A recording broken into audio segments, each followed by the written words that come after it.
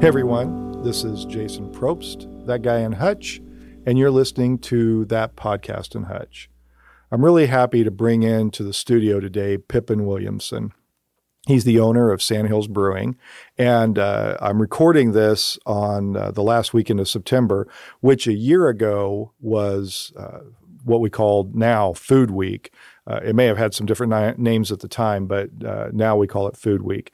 This is the 1-year anniversary of when Sandhills kind of went through this process of figuring out that it was in jeopardy of losing its liquor license and that there was no real solution to this because of a very antiquated law that requires the sale of 30% food in order to have a liquor license in counties like Reno County, but also in a number of other counties around the state. So I'm bringing Pippin in this week. This will publish after the Food Week celebration, which celebrates this 1-year anniversary of what was really a remarkable outpouring of support from a community, and in some ways really demonstrates the power of what can happen when people come together and rally around helping someone else, helping a business, and making sure that they're protecting something that they want in their community. And you'll hear a lot about that in the conversation that I have with Pippin, but you'll also hear about some of the kind of bureaucratic issues that rose up through all of this, and the people who were enforcing the law as it's on the books, but it really is a demonstration of how we have a vested interest to make sure we kind of stay aware of the issues. One of the things you'll hear in here is how little people actually knew about this food requirement. It's been on the books for a very long time, but many people didn't even realize it was still there, including many people who are in positions of official positions throughout the county and the city. So you'll hear a lot about that, but more importantly, and we talk about this at the end of the episode, it's really important that everyone gets out and votes on this issue, especially if you'd like to do away with this really old law that doesn't really apply in today's world. This law was put in place before microbreweries were even authorized under state law. So that gives you some idea of how outdated it is. Now there are microbreweries all over the state in different counties, and people really enjoy them, and they are huge economic drivers in their communities, including here in Hutchinson. So we want to make sure we keep places like Sandhills around. And one of the ways that we can make sure that they have a good future here, as well as other businesses, you'll learn about that in the episode too. But you have to get out and vote, and you have to vote yes for beer freedom. And the election will be on November 7th, and you can begin early voting in person at the Reno County Annex on October 23rd. That's over at First and Adams, kind of catty corner from the courthouse. You can go in there really quick. Usually when I do it, it takes a minute or two or less to get in and cast my ballot and get back out. But you can also get advance ballots mailed to you. They'll start sending those out on the 18th, and you can fill those out at home and send them back in or take them to the drop box that's in front of the Reno County Annex. Or you can go on November 7th. A lot of people like to do that. Voter registration deadline, very important. You can't vote if you're not registered, is October 17th. So make sure that you're registered to vote. If you have any questions about that, I'll put some links in the show notes, and you can find out whether you're registered to vote. You can even find out your polling location. But if you care about this issue, if you care about deregulating small business, if you care about kind of leveling the playing field between like a small microbrewery and a big corporate chain restaurant, this is what you'd want to do. You'd want to make sure you get out and vote on or before November 7th, and you want to vote yes on this ballot initiative. It's the only question that's going to be on the ballot this November, so we really encourage you to get out and do that. So with that, I hope you'll enjoy listening to this episode. Pippin does a great job. He's a great interview because you ask him a question and he will just run with it. And he talks very passionately about what his experience was in the previous year and what became known as Food Week. And I'm looking forward to celebrating that this year and a future in which people like Pippin don't have to sit and count how many bags of jerky or how many pretzels they sell in order to stay in business. So with that, here's Pippin. I hope you enjoy the conversation.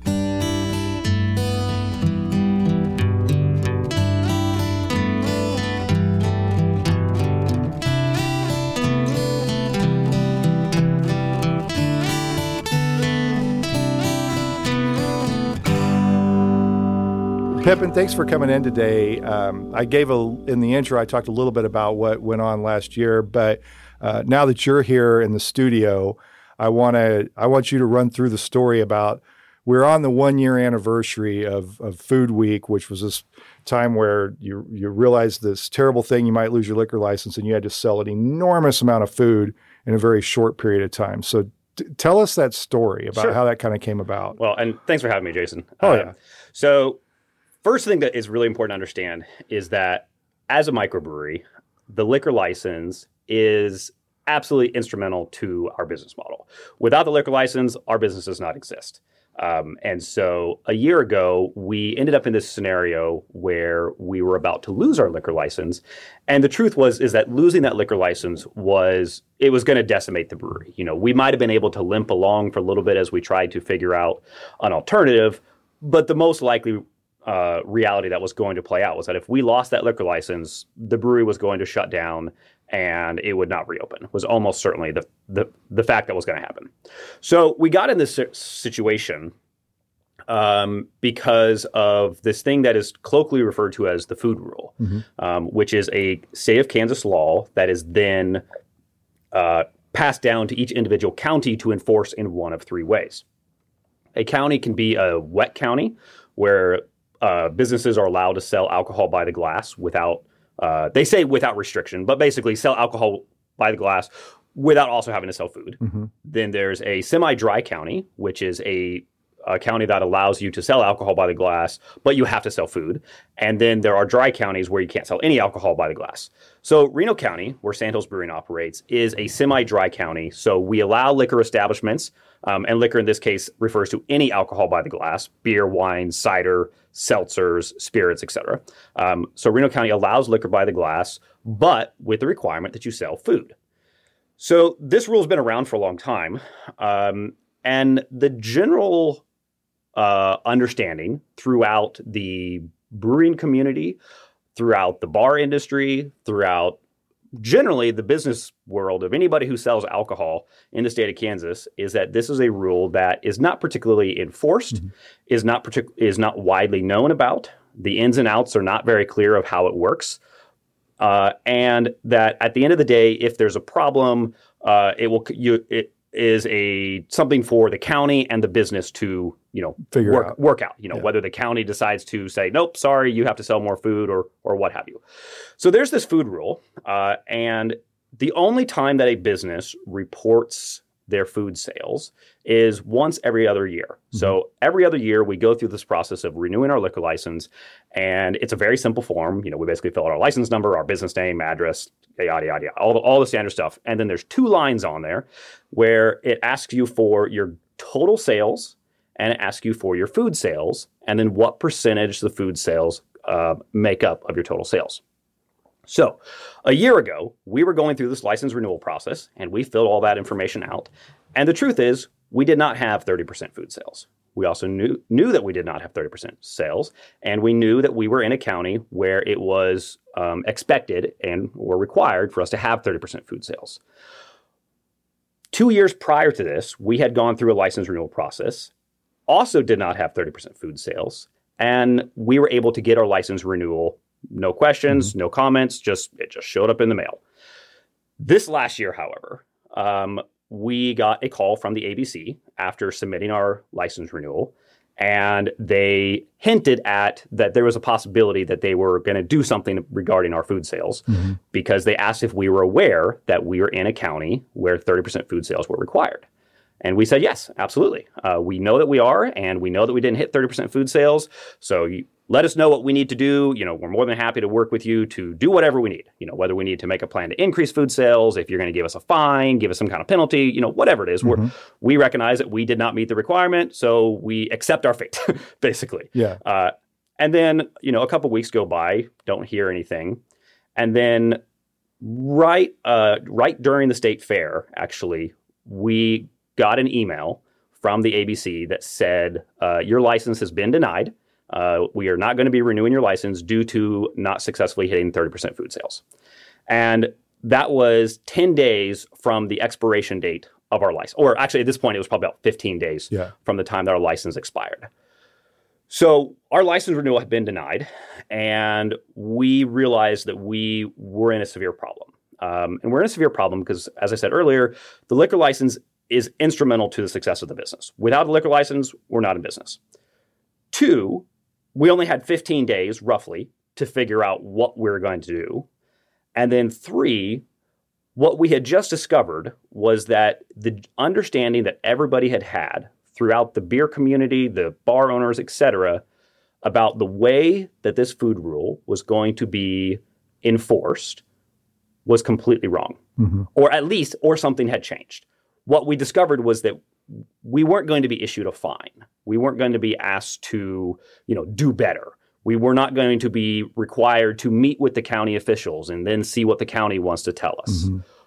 What happened instead is our license renewal was simply denied. Just revoked. Yeah. And within 2 weeks, we're out of business. Yeah.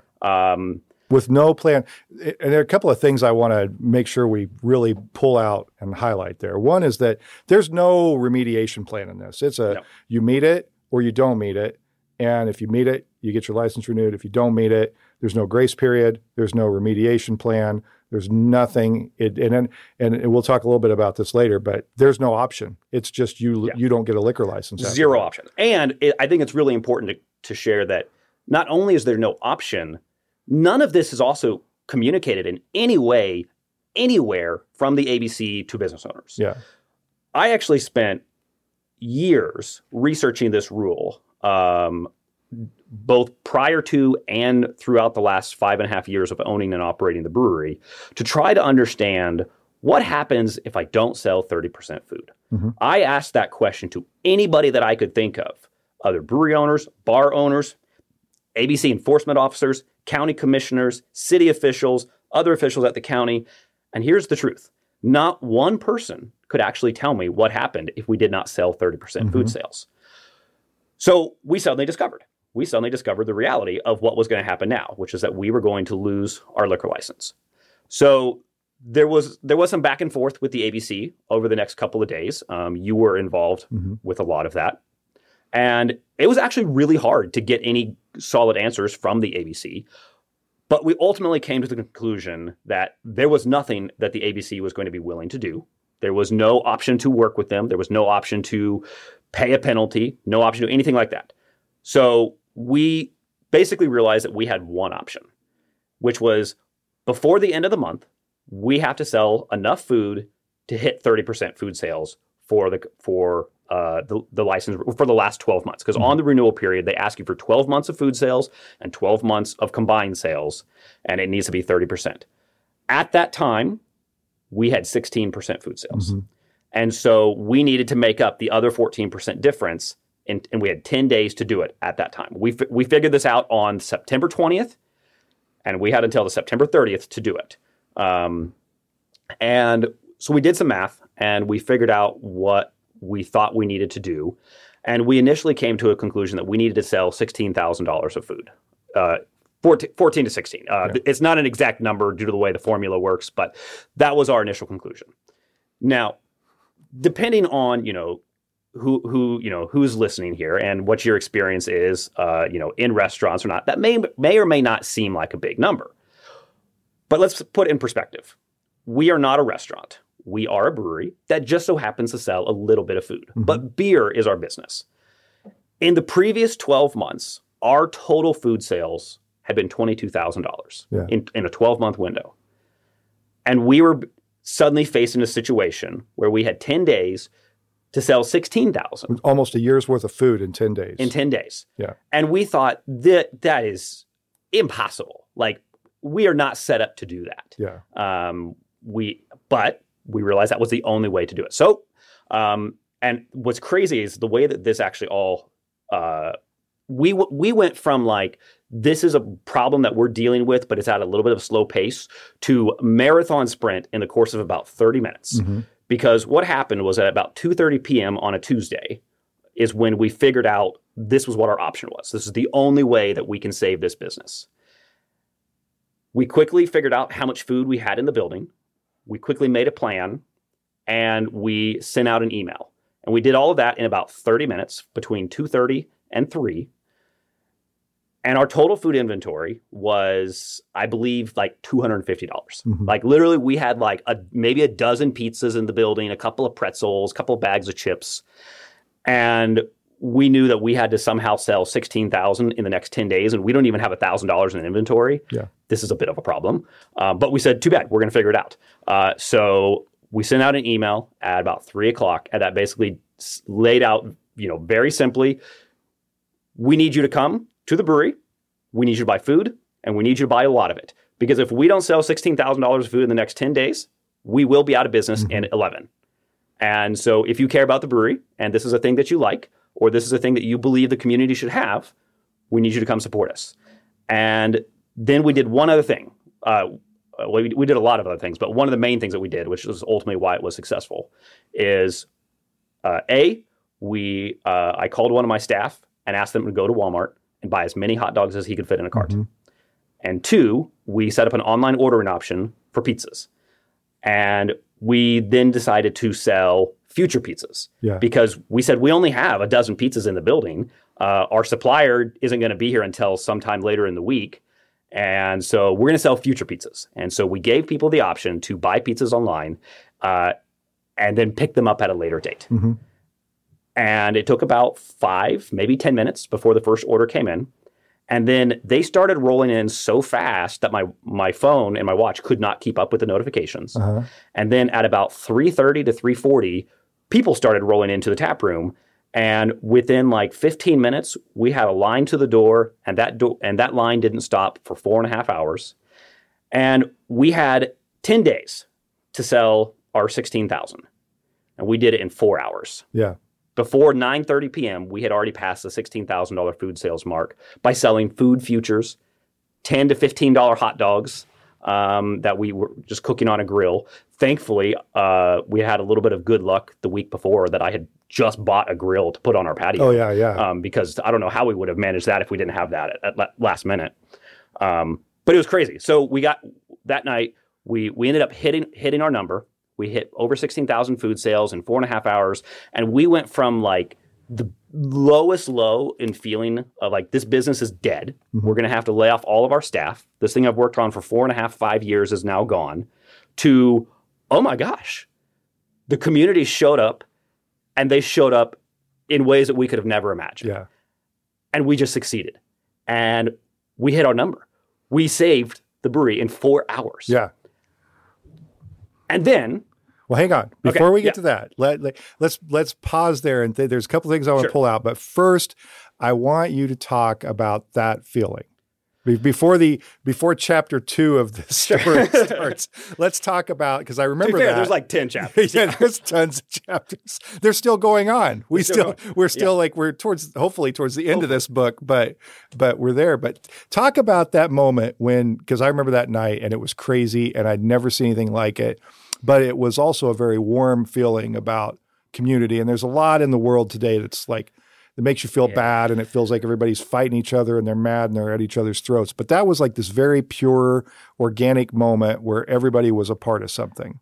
Jason, it still gives me goosebumps and chills to think about it because it was the most amazing experience. It was also, it was immensely humbling too, because I'm, here I was, kind of bearing my soul, if you will, of like, hey, we didn't do good enough. We messed up. Yeah. But we would like help. Yeah. And if you're willing to help us, come vote with your appetites and your wallets. And oh my goodness, people did it. Yeah. And, I have never seen so many new faces in the brewery. Here, let's put it this way. I have never been on the receiving end of a viral campaign. Yeah. And this went viral within our community. It went almost everybody in town knew about it. It went around the state. It went even around the country. We even had some international orders come in. Yeah. And to feel that like amount of support and appreciation, it was the best testament or testimonial that we could have ever gotten that we had built something that people wanted and that was something that people cared about. I've described it as, I have a pretty healthy ego, and I believe in what we've been building, and I think that we've built a good place. But at the end of the day, my opinion only matters so much. Yeah. What actually matters is the way the community feels. Yeah. And the community spoke pretty loudly that night. Yeah. And it was amazing. Absolutely amazing. Yeah. That was a fantastic time. And I just think that's why I wanted to pause, because I think it's so important to focus on that feeling a little bit of what was that. That was a real example of community and the power of community. It was a little bit of a David versus Goliath moment, because we're this little tiny brewery facing a law that we have no control over, that we can't change, and facing the state department, there's a department at the state of Kansas, basically telling us no, and us in the community saying, well, that's not good enough. So we want to stay here, and so we're gonna fight for it. And then seeing the community actually come together and pretty much unanimously agree, hey, this is a thing that we're gonna fight for, was really amazing. I'll tell you, there was a few distinct moments in that evening that I still remember incredibly well. The first was the sense of dread that I had. I talked to you at 2:15 p.m. or something like that. And it was you had even told me, unfortunately, I don't think there's anything we can do. Yeah. Or I don't remember your exact words, but it was something along those lines. It was pretty clear that the ABC had no options and they were inflexible. Yep. Yeah. And then I had a feeling of a little tiny glimmer of hope when we came up with the plan, a desperate Hail Mary plan. And then it was an immense sense of energy to get this plan in motion in about 30 minutes. Literally from the creation of the plan to execution of the plan was 30 minutes. And that was it was crisis mode. And I tend to do pretty well in a crisis because I just get a lot of adrenaline, and we can do this. And then there was this window of 20 minutes of I had gotten more or less everything taken care of, and it was the waiting. And it was the worst 20 minutes I think I've ever felt, at least related to the business. Yeah. It was just this immense sense of dread. Yeah. And then the first customers walked in the door, and one of our super regulars walked up, and the place wasn't busy yet. There was 5 people there.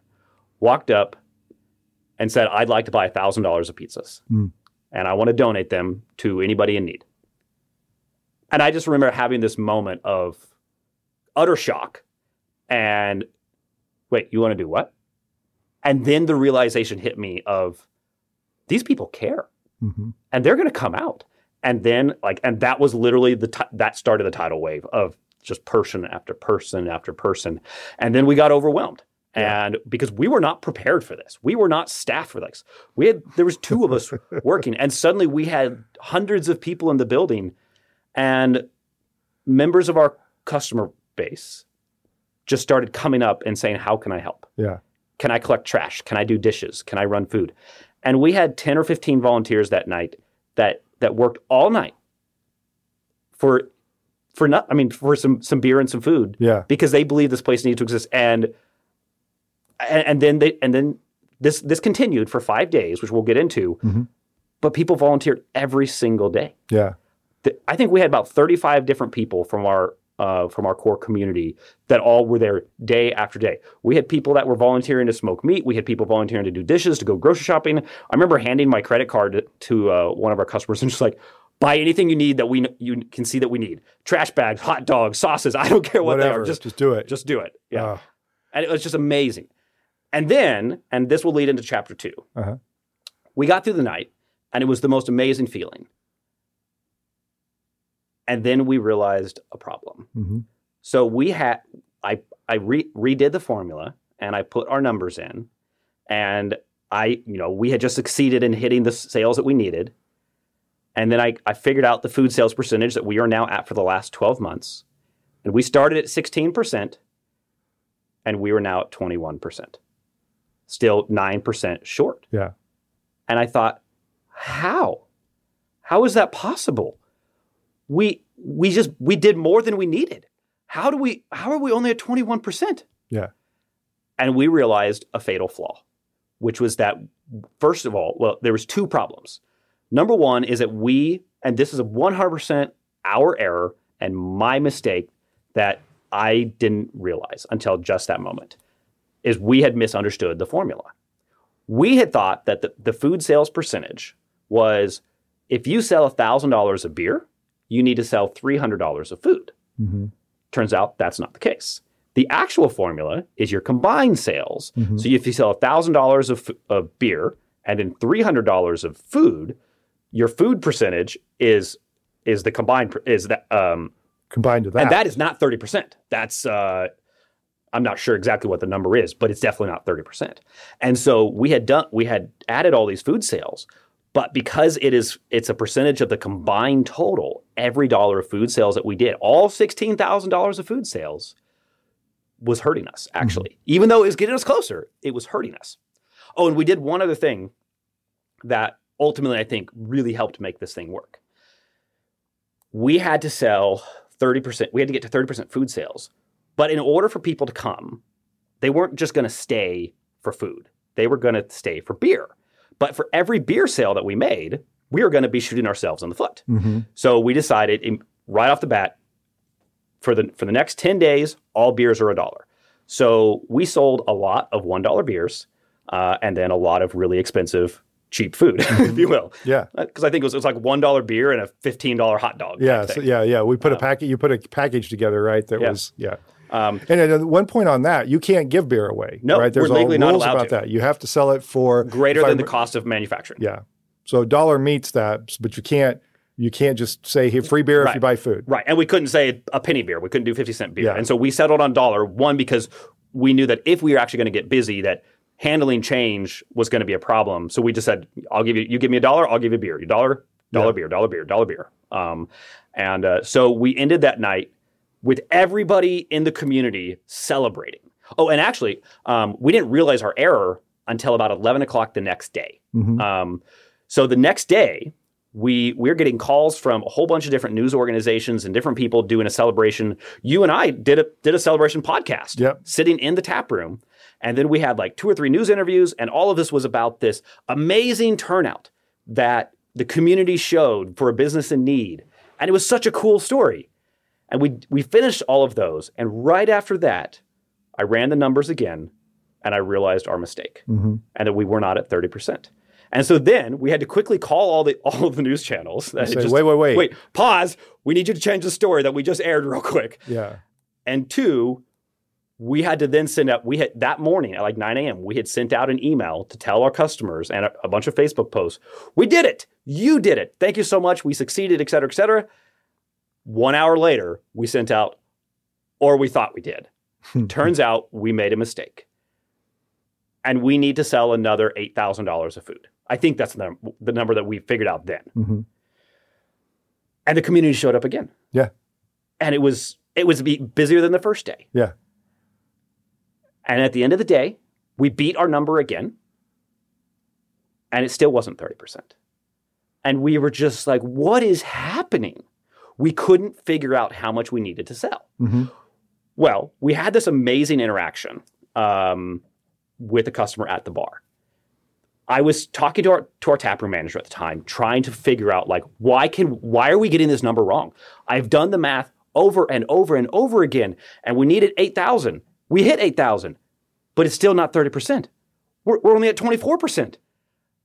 We sold $8,000 of food, and we only gained 3%? Yeah. How? I don't understand. And this guy was sitting at the bar, and he sent us an email. And he said, I'm the financial controller for a large organization. And I overheard your conversation. And I just want you to know, number one, you're not stupid. Because this number is really hard to calculate. Yeah. Because it turns out it's calculus. Mm-hmm. And we were trying to do it with algebra. And 2, I know how to figure out the formula to help you know what you have to do. Send me your numbers, and I'm going to give you a spreadsheet.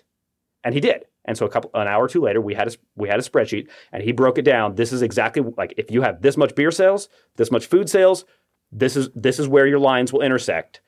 He figured out all the math for us and built us into a spreadsheet that we could then track it, so we could actually know. And then he told us, if you do this amount per day, you're gonna hit it on this day. Yeah. And he predicted that we would hit it Thursday night, and we hit it Thursday night. So one of the things that I want to make sure people understand about this: every dollar of food you sell required you to sell more food. Yes. Right. I'm not a math guy at all, but the underlying principle on this is that you couldn't, every bit of food that you sold, which you think is getting you closer to where you need to be, is actually, yes, at the same time getting you closer, but also getting you further away from where you need to be. It's a moving goalpost. Yes. And that was that demoralizing? That was the worst feeling I've ever felt in my life. Yeah. Like, at least related to the business. See, we went through, like I told you earlier, this was an up and down of extreme emotions. I mean, we had this extreme low when we first started the week, followed by the most utter high I've ever experienced when we thought that we succeeded. To have that literally like walk off a cliff once we realized we made a mistake. But then immediately re-energized when we saw that when our community didn't care that we made a mistake because they came back out. And like, I mean, we admitted that we made a mistake and that we were wrong on our number, and they came back out. And then we still weren't there. And so when Wednesday night, we had done like $20,000 in food sales in 2 days, and we still weren't there, but the community thought we were. Yeah. And I realized something just awful, which was that I can't tell people that we screwed up again. I can't come out and send a third message that says, thank you for supporting us. Thank you for supporting us again when we realized that we made a mistake. And by the way, I made another mistake. We're still not there. Yeah. We need you to keep coming. So I realized that by doing that, by telling people that we had made yet another mistake, ran a major risk. And actually, in my defense, we didn't make another mistake. We misunderstood the formula, and the goalpost just kept moving on us, and we couldn't figure out why. Which, unless you were an economics major, you were not going to get. We were not going to figure that out. Yeah. But so, like, I remember going to bed Wednesday night, and just with this absolute sense of dread, because I had to figure out how to tell people we still need you to come out to support us, because we haven't hit 30% yet. Even though you all think we have, because you just, bought $20,000 of food in 2 days, et cetera, et cetera. And then I remember waking up that morning, which was like literally like 2 hours later. I didn't sleep hardly at all. I woke up at 4 a.m. and it's pouring rain. And I just like, you got to be kidding me. We had a couple of volunteers that had agreed to come to the brewery first thing in the morning and smoke a whole bunch of pork for us. And it's pouring rain. We can't smoke. We can't put smokers outside in the pouring rain. So I'm like, I guess I'm going to go to Walmart. I'm going to go to Walmart and I'm going to go buy a canopy tent. And I remember getting there to Walmart at like 5:30 and realizing, shoot, they're not 24/7 anymore. Yeah. They don't open until 6 o'clock. And I remember just sitting in the parking lot, drenched in the rain, like with just like feeling this. It was not a cleansing rain. Let's put it that way. It was an absolute like ocean of demoralizing depression. Just waiting with this, this weight of what are we gonna do? Yeah. Because now we're at this point where the community had come out to support us and had bought so much food and had shown so much support, but we couldn't make the math work. We couldn't figure it out. I had spent an hour or so the night before trying to figure out what I thought we needed. And this was before we got, this is actually while we were waiting to get the spreadsheet from the very generous guy that offered it. And so we're still trying to figure out what we needed. And I roughly figured out that I thought we needed $40,000+ of food sales. And at this point, you're sitting at about 24. I think we're somewhere between 20 and 24. Yeah. And I just thought like it's possible, but it's still so far away. Yeah. Oh my gosh, what are we going to do? But, and again, because we are our own worst enemies, I could have definitely stepped back and realized, hey, we just did that in 2 days. We got 8 days left to go. Yeah. But, we're exhausted at this point. And so anyway, I got the tent. I got it to the brewery. I set it up in the pouring rain, and we smoked meat for the next 8 hours. Yeah. And then we did it again. Yeah. And we did the same thing. And again, the community showed up. Lieutenant Governor showed up. People from all around the city and the county and the state showed up. More news organizations, et cetera. And we ended that day on a pretty good high. Yeah. Because we weren't there yet. And that was Thursday. Yeah. We weren't there yet. But earlier in the day, we had gotten our spreadsheet. And we at that point, we knew the math. We knew where we had to be, and we knew going into Friday that we had a very small window to cover. I think I said earlier that we hit our number on Thursday. It was wrong. It was Thursday. It was Friday at some point. Okay. But I think we went into Friday like $800 short or something like that. And we had a gangbuster turnout. I mean, the single busiest day we've ever had. And we hit it at about 2:00. And we knew that we hit it. Yeah. And at that point, we went back from, super down to super high. And then we were able to go into Saturday with just, all right, this is going to be nice and chill. This is cushion. This is cushion. Because we also knew that we were not going to chance it. Yeah. There's no way that we were going to, be within a few $100s and then have ABC come back and be like, well, your math is slightly off and you got 29.9%. Yeah. And we're like, no, that is not going to happen. So we were able to go into Saturday with knowing that we were there and we were building cushion. Yeah. And then Sunday you closed. And Sunday we closed. Because by that point you had been 10 days straight, I think. No, it was 5. So we had planned to go 10 days because 10 days was our window. Okay. But we only went 5 because we succeeded in hitting our numbers in 5 days. Okay. And so we had, hundreds and hundreds of people that came out. But I also want to make sure that we mention that there was a number of businesses that also came out and said, I'd like to pre-buy a whole bunch of pizzas for my staff sometime in the future. Yeah. A year from now, 6 months from now.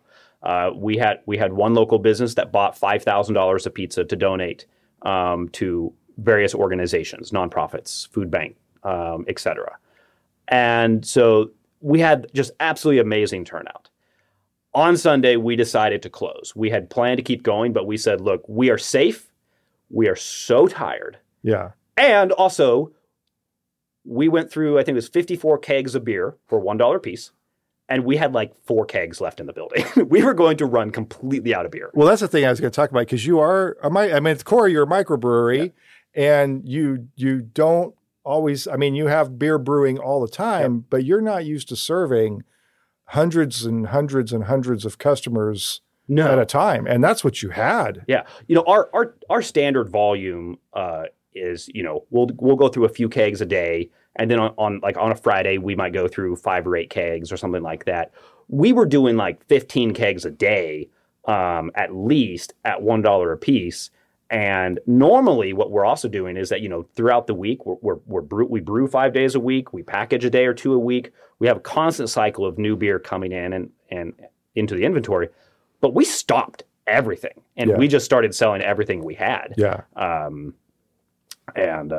So we shut down for about 5 days to give everybody a break, and we were able to then go to the ABC and give them a new submission to our license renewal, and they approved it in like 15 minutes flat. Yeah. So no, yeah, and then after that it was, but that's not the end of the story. No. Because so now, take us to where we've got that. You've got 2 years of breathing room. We decide in that time that we've got to, as a community, get rid of this food rule. Mm-hmm. And talk about that a little bit. You went before the county commission and got them to put it on the ballot, but you had some other conversations around that too. Actually, if I may, before we do that, one of the things that I think is really important for people to understand about this food law is, I said earlier that no one could tell us what would happen if we didn't hit 30%, up until the day that we tried to renew without 30% for the second time. Mm-hmm. But also, when we were going through the license renewal process, we had a customer service agent at the ABC who reiterated for us something that we believe to be true about this food rule, which is basically that 1, it's not actually enforced. Usually. Mm-hmm. And 2, it's blatantly abused because there are establishments all over the state of Kansas in food rural counties that definitely don't do 30% food sales. And when we were going through this renewal process, our agent actually strongly suggested that we resubmit a form with fake data, with fake information, so that they could issue us a license renewal. So I mentioned that because I think, some of the questions that come up a lot of times when people are asking us about this is, well, didn't you know that this would happen? And there's obviously there's a lot of truth to that, but we were also working within us the entire. We're working within a law that is constantly broken, constantly abused. People find workarounds all the time, and so when we have a problematic law like that, there's a lot of uncertainty about it. Yeah. So, okay, let's go. But I want to hit something on this too. We heard, and I've certainly heard, and I know you've heard, direct examples from other businesses who say, oh yeah, this is what I do. Yeah. I get to the end of the month and I check my percentage and I just say, well, everything is food at this point. We had two business owners during that week, former business owners, that came to us and said, oh yeah, that's what I did. Yeah. Is I rang up all my beer as food. Yeah. And I started pretend I sold hot dogs that didn't exist. Yeah. Those types of things. And I think it's really important to say that, like, anytime we are encouraging people to be dishonest, or creating a system that encourages people to find a way around the system instead of dealing with it honestly, that's corrupted. And it's part of why we need to change the law.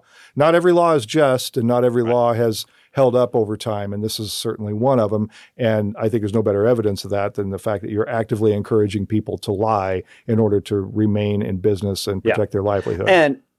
And we refused to do that. Yeah. We did not lie during our submission process for the renewal. We shared our actual numbers. And then when we were told to go back and redo our figures, we said, no, I'm not going to do that. Yeah. Because the numbers are what they are. And, I'm not going to put my team and my business further at risk by intentionally forging a state document with a signature on it. I'm not going to do that. And so, in a way, we were ultimately penalized for being the honest ones. Yeah. So, circling back now to after that week, we felt very strongly that this was the opportunity that we had to try to change this law and ensure that this does not impact other businesses in the future. And I think it's important also to mention that we had tried to change this law years ago. I approached all of the county commissioners several years ago to make sure that they were aware of this law and some of the problems and the challenges with it. And a couple things on that. One, all of them agreed that this was a silly law that we should get rid of. They did not agree, however, to put it up for a vote. And also, none of them at that time were actually aware of the law until I talked to them. So the way, and I don't mean this to sound self-righteous in any way, I personally educated the entire county commissioners, all of them, about this rule. Yeah. The reason I share that is because it just goes to show how even if a county law, if the people that run the county don't know about it, how are businesses supposed to know about it? Yeah. I only knew about it because I'm the kind of guy that goes and researches all the laws about, in the industry that I work in. Yeah. To make sure you know. Yeah. Right. Yeah. And so, that's just one more point to reinforce the belief that the entire brewing community had of this law is not really going to be enforced. No. And if it does, it's going to be a minor issue. Yeah. Didn't you find it remarkable during that time too, how many people in general didn't know this was a thing? Oh, dude, the number of people that came up to me and said, I thought we fixed that back in the 80s. Yeah. And no, because the actual truth is that this law came into its current form in 1986. Yeah. And before that, unless you were a private club, there was no, or considered 3-2. That's a way too big of a history to get into here. Yeah. But you couldn't sell alcohol in a glass at all, right, unless you had met some very strict requirements. And we moved from that to the 30% food rule. And it's been there so long, people it becomes the water you swim in. Yep. People have completely forgotten that that's a thing. And also, this law predates before breweries were even legal in the state of Kansas. Which was 1989. Yeah. Yeah. Which is the same year the first brewery opened, yeah. Which is Free State up in Lawrence. So Okay, so we felt after this week, we had gotten a ton of attention. We had gotten attention from news organizations, from the community at large, from all around the state, including up to the state government.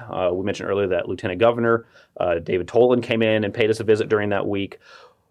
We had a lot of momentum, and we felt that this was the opportunity to try to get a change to happen, because not only did we have a lot of attention on the issue, we also had ourselves to act as a prime example of the consequences if this law doesn't get changed. Yeah.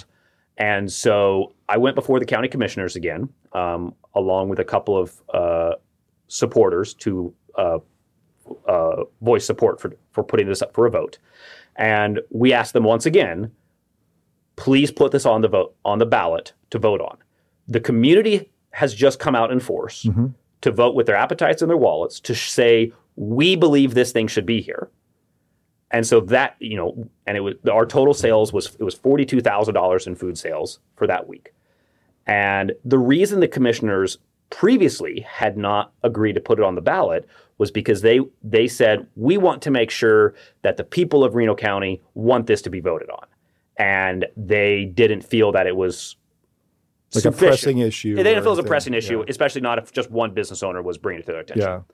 But now we had enough public support that they were able to acknowledge safely, I guess, if you will, to their political careers, that the community does indeed want this to happen. And so they agreed to put it on the ballot. And that brings us to where we are now. So here in about a month and a week or so, on November 7, Reno County votes to get rid of this rule. Yeah. And so for the last couple of months, we have been actively campaigning and, doing it the best that we can to spread the word about this issue and remind people of what we've called Food Week, of what happened last year, to try to encourage anybody who was there or anybody who cared about this issue happening last year to go out and vote, because this November, we get to vote on whether or not this type of problem can ever happen again. And so that's where we are now. It was on, so we'll take the vote. So, and you're kind of working on like spreading the word about this, and then people that have seen the beer freedom signs around the vote yes for beer freedom. Tell us what exactly we're voting, like what is going to be on the ballot? So on the ballot is going to be a question. And there's only one question on the ballot, which so keeps it super simple. And so, if you forget what the wording is, or if I get the wording wrong just now, just remember, there's only one question. And so the question is going to say something like, shall Reno County allow liquor by the drink in public places without a requirement that a portion of their sales be derived from food? Yep. And it's a little bit of a wordy question. It's a little bit confusing. There's multiple ways you can interpret it. But at the end of the day, there's one very simple explanation for what this question means. Should open to the public businesses, which include everything from breweries to theaters to craft studios to bingo parlors to public golf courses, any business that currently or potentially could include a liquor license, should they be permitted to sell alcohol directly to their customers without the requirement of selling food? And if you believe that it should be the case, you should vote yes. A vote no or abstaining from voting is to stay with the status quo, where businesses are required to sell a significant portion of food. Now, you've talked a little bit about how this doesn't just affect your business, but that there are other businesses that would also benefit from getting rid of this rule. Can you talk about, and you've had some conversations with some of them, can you talk about them a little bit? Sure, of course. So there's a lot of different businesses that would either like to include a liquor license or currently do include a liquor license that are not bars and restaurants. Bars and restaurants are the easy ones. Those ones and breweries. Those we get it. They sell alcohol, they may sell food, etc. But there's a lot of other businesses that can also include alcohol as part of their core business model with very effective outcomes. Movie theaters. The community theaters, such as here in town, our Fox Theater, our Flag Theater, etc. Perfectly normal to allow somebody to buy a glass of wine or a can of beer during a performance or a movie, right now, they're not really able to do that unless they very carefully monitor their food sales, ensure they sell enough popcorn and candy bars and, super expensive concessions. This is also one of the many reasons why concessions at theaters are really expensive. Really, yeah. Because that's how they make up their food sales. Yeah. But it's also not just theaters. Take a public golf course, for example. We have at least 2 public golf courses in Reno County. Mm-hmm. Very normal to enjoy a beer or two out on the golf course. A lot of people are not aware that they are required to sell a hot dog for a hot dog or some other food item for every single beer that they sell. And if they don't, they can't sell beer anymore. Yeah. Do we think that it should be required that a golf course be a restaurant as well? Obviously some golf courses have those built in their business models, but some don't. Some don't. But then there's also other businesses. There's several craft studios here in town. We have, I think, 3 of them on Main Street at least, where they offer workshops and classes, mostly in the evenings. And they would like, some of them currently do, to be able to include, selling a glass of wine or a cocktail or a beer to their workshop participants while they're there, working on the craft product, whatever it is. Mm-hmm. It's a very low-key, casual, enjoyable environment. And then, just think of any other, how about a bingo parlor? Mm-hmm. We have one catty corner to the brewery. Shouldn't they be able to, if they wish, to be without worrying about becoming a full-scale restaurant too, right? Businesses ultimately should be able to focus on the thing that they do. For us, we are a brewery. Beer is unapologetically what we do. Mm-hmm. A craft studio or an art studio should be able to focus on their craft. Any kind of, whether it's a bingo parlor or any other type of game, should be able to focus on the game as their core business, but be able to supplement it with additional revenue streams, such as the sales of alcohol. This doesn't seem like a crazy proposition. Yeah. But right now in Reno County, you can't do that unless you do one of 2 things: be a full-scale restaurant or lie on your books. Yeah. Because the way that this law was engineered, the way it was constructed from the very beginning, was basically to make it impossible for there to be a liquor establishment. And a liquor establishment literally just means a business that has a liquor license. Yeah. It is impossible for a liquor establishment to survive and continue to operate if they don't sell food. Yeah. Primarily food. Yes. That's the thing, right? It's like if you have to primarily be a restaurant and then sell alcohol, right. That's the only way you really make this. Sandhills Brewing has sold food almost since day one. Yeah. Not from the very, very beginning, but close to it. We sell a lot of pizzas. We sell a lot of pretzels. We bring in food trucks every other week or so, and we can't hit 30% food sales. Yeah. The closest we've ever gotten, and this is with a very large food push, was I think 28%. But even now, even post Food Week last year, when we had that crisis where we almost lost our license, our food sales have doubled, and we're still not at 30%. Yeah. And that just shows, look, this law is intended to not be compatible with small establishments like Sandhills Brewing that are focusing on their main craft and don't want to be a restaurant. There's another business that I'd like to highlight that, if this passes, will be enabled in Reno County. If you've ever wished that we could have a higher end, either casual or formal, low-key wine or cocktail bar, mm-hmm.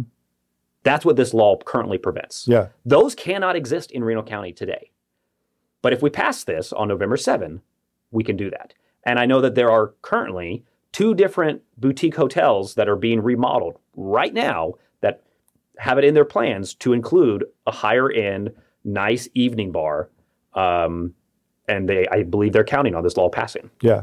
Yeah. So the repercussions or the implications for this law go much, much further than you and much further than Sandhills. And probably in some ways we can't even imagine. Yes. There's other communities that, like you said, bingo parlors or civic events or anything like that, they have a lot more flexibility just because everything that happens in Reno County, it really is holding Reno County back in a lot of ways because everything we do, this has to be a consideration if it includes alcohol at all. Right. There's a couple of different examples I'd like to add for that. So one is that if we look at the map of counties in the state that have either never had this rule or gone away from this rule, it is almost a perfect map of the most economically prosperous counties in the state. Let's pick on Sedgwick County for a moment. They got rid of this somewhere around 5 years ago, I think. There's a lot of options for places that you can go visit as a customer in Sedgwick County that are viable. One, because obviously the population base of Sedgwick County, but also because of this rule getting changed. If you've ever gone to any of the higher end establishments that are not restaurants there, or not even just higher end, if you visit any of the breweries or you visit any of the cigar bars or the wine bars, et cetera, or any of the activity places, whether it's an axe throwing place, a craft studio, or whatever, there's a lot of them in Sedgwick County, in Wichita, that are currently open today. And if you ever thought to yourself, man, I wish we could have something like that in Reno County. And so there are a lot of economic business opportunities that get passed up and go to somewhere like Sedgwick instead because of this rule. Yeah. If I was to, for example, if I was to be someone else for a moment, and I was going to consider opening up a place in Reno County that had a liquor license, but I was not going to be a restaurant, I definitely wouldn't do it. No. Especially not if I read any of the local news stories and I found out about the food crisis from last year. Yeah. Because that would be a giant red flag that says, whoa, okay, hold on, not viable. Well, so it's a hard place to do business. It's unnecessarily complicated. Yes. Yeah. And I think that's an important point, like as we get ready to go into the voting season on this particular issue, you hear things in town all the time, but if you happen to be one of the people that are like, oh, Hutch doesn't have anything or whatever, then you have to think about going out and voting yes on this vote, because this is one of the reasons when you're doing this comparison between us and other communities. Yeah. This is a reason why we're kind of lagging behind in some ways. It's a major one. Yeah. And it's also important to mention that our neighboring county, McPherson, is voting on the same exact issue also this year. Hypothetically, if they pass it and they get rid of the food rule and Reno County doesn't, I don't think it's a stretch of imagination at all to see McPherson County and McPherson proper get a lot of businesses in the coming years that we would wish that we had here. Yeah. And it will be because of this rule. Because it really does, it impacts, there's a much deeper economic impact of this law than most people realize. I mean, I think the general belief is, this is just a thing for bars and restaurants and, it doesn't impact anybody else. But that's really not true. Well, and you and I have talked about this and we've read articles about this. Like breweries, particularly in small rural towns, become economic drivers. And it's not necessarily that they're hiring tons of people or anything, but what it is it creates a sense of place. Mm-hmm. It creates a community, and it makes it a small town, a place people want to live and do things. And a place that people want to visit. And they want to visit. And it starts to just create sort of its own energy. Mm-hmm. And then that attracts employers and that attracts employees. And it's just it's a virtuous cycle that keeps moving in the right direction. Yeah, absolutely. Yeah. And the evidence to back that up is prolific at this point. Yeah. I mean, and it's been looked at and studied all around the country. Yeah. And there's no question about it.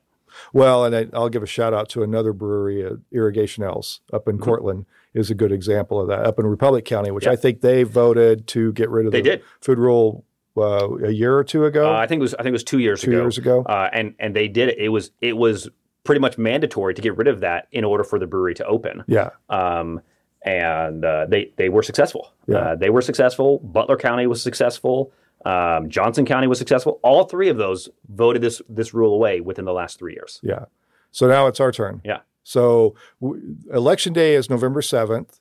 Early voting starts on the 23rd of October. I believe it's the 23rd. And registration the deadline to register to vote, if you're not registered, is October 17.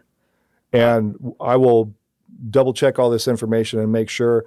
But early voting, if you haven't done it, if you're the kind of person that wants to get things out of the way, that early voting is so simple. You can go down to the Reno County Annex. I do it all the time. At First and Adams. Yeah, First and Adams. There's never a line. It takes 5 minutes or less. It's so easy. So easy. I used to be a big vote on Election Day because I wanted to, make a big do of it. But now, I never know if I'm going to be tied up, away for work, sick, car trouble, anything like that. So I always tell people, in normal odd year elections, even year elections, we talk about voting plans. And the reason is that you never know what's going to happen. The election day is one day, but it's actually not. It's about 20 days, and there's a period that you can go in there and vote. So I encourage everybody to go in and vote early. And I know that there's lots of confusion around how elections work, and there's a lot, especially at the national level. But let's get something very, very clear here. In a local county election, every single vote is counted, and every vote counts as one. And in order to pass a rule like this, it only has to be one greater than the opposition. Yep. And so if 4,000 votes get cast, all we need is 2,001. Yep. And we'll pass this issue. Yep. Yep. And that's really true. If you ever have any questions about how elections work, the county clerk's office will sit down and go over, and they do it all the time. They sit down with people, explain how things work, explain their process. Every time I've talked to them, I've been very impressed with how much effort they put into managing the election fairly and very well. But the main thing is, if you care about this issue, if you care about business and you care about freedom, basically, not to overstate it, but this is a really onerous regulation, and it's one that's harming our town and communities in the county. And we have the example of that in what you dealt with last year. So everybody that cares about this has to get out and vote and make sure your voice is heard and your vote is counted. Absolutely. And we need people to vote yes, because if you vote yes in order to say, get rid of the food rule, revoke the food rule, let businesses operate with more freedom to focus on their craft, focus on the thing that they do that, got them to start the business to begin with, and stop worrying about needless regulations that really don't do any good whatsoever. So old, nobody even remembered them. Yeah. Not even our county commissioners. Not to pick on them for a moment. But. No, but it's a very telling thing, right? Yeah. It's like if the people in charge of things at the county don't even know that the laws are in effect, I think that it causes some pause about whether this is a needed thing anymore. Absolutely. And then even when the enforcement officers from the ABC can't even give a clear answer on what happens if you aren't in compliance, or is this thing going to be enforced? How is it going to be enforced? Yeah. If we can't have clear answers like that, then this is not a well thought out law and regulation. No. This is something that was slapped together and people are making it up as we go. I mean, the fact that a year ago, we could not get a direct answer from the ABC until you, our House representative, directly talked to the director. It took talking to the director to actually get an answer of what are the options. Yeah. Because they could not give them to us. And I don't think it is outrageous to have an expectation that when there are regulations in place and when there are laws in place, there should be very clearly laid out consequences for not following those regulations. Yeah. And in the absence of clearly laid out consequences, then this regulation probably shouldn't be there. No, but it's such a weird, and it's a constitutional issue, and that's so I don't want to get in the weeds with that, but it's not even the sort of thing that lays it out in statute that just says, if this happens, then this happens, and if this doesn't happen, that happens. It's just a black and white, you do this or else, and it's in the state constitution. Well, and then there's other, interesting layers to it that, if we want to, we can dive into, but there's no definition of what food is. Oh, yeah. And you and I have had a lot of conversations about that, because technically the brewery is licensed as a food producer in order to manufacture beer. And so beer is food, right? Yeah. Yeah. That was our opinion. Well, we had a little fun with that in the legislature last year, too, because there was the bill dealing with dogs in the breweries. And one of the issues why dogs weren't allowed in breweries in the first place is because they're considered food establishments, and they're inspected by the Department of Agriculture and treated as food establishments. Yeah, and so therefore we are a food manufacturer. We sell food, and so all of our beer sales are food, right? There's a logic there that makes sense to me. Beer is food. It's made from grain. It's also, there's a lot of history, especially if we go back to the Bavarian monks, of you can live on beer. Yeah. I'm not saying that you should. It's not a good idea, but it has enough calories to actually sustain a person. Yeah. And again, isn't that the scientific definition of food is, something that sustains our bodies. Yeah. So yeah, it's so funny. Yeah, everything is so weird and like I said, Kansas has. I said this in my introduction that Kansas has a kind of awkward and uncomfortable history with alcohol, and certainly you look back 100 years and look at that history and you see the remnants of it still here today. Oh yeah.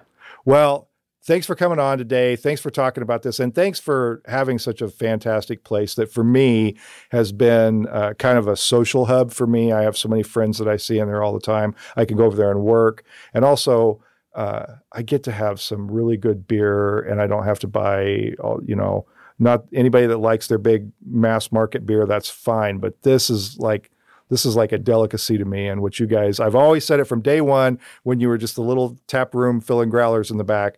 And I would take people there and say, what they do with beer is nothing short of art. And that is still true today. Well, thank you, Jason. And, it's our hope that we can continue to just focus on that and not worry about all the intricacies and the challenges of becoming a restaurant, because that's not what we want to be.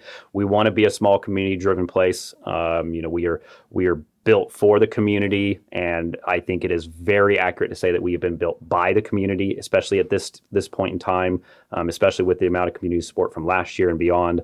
And so that's what we really want to do. We just want to focus on our beer, and we want other businesses to be able to focus on their craft and their business, whatever it is, and not worry about food sales relating to alcohol.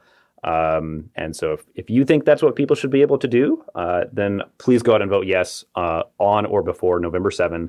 And if you are listening to this after November 7, then look up the results and hopefully they're positive. Yeah, absolutely. Well, thanks for coming in today. Thanks, Jason. Yep. I'd like to thank a few of the people who've helped make that podcast and Hutch possible. My son Mitchell Probst wrote and recorded the music for the show. Jenny Brigette put together some great graphics and promotional art. And Chris Acker helps overcome my mistakes to produce a great sounding product every episode. That Podcast and Hutch is made possible through a collaboration between the Hutchison Arts and Culture Collective and Salt City Sound. They're working to bring resources and infrastructure to support art, music, and storytelling in our community. If you have an idea for your own podcast, reach out to them at podcasts@saltcitysound.net. If you enjoy That Podcast and Hutch, be sure to subscribe and share it with all your friends. You can also help support this production by subscribing to thatguyandhutch.substack.com or by emailing me at thatguyandhutch@gmail.com to learn about sponsorship opportunities. Thanks for listening, and I hope you'll join us again next week. A Salt City Sound production.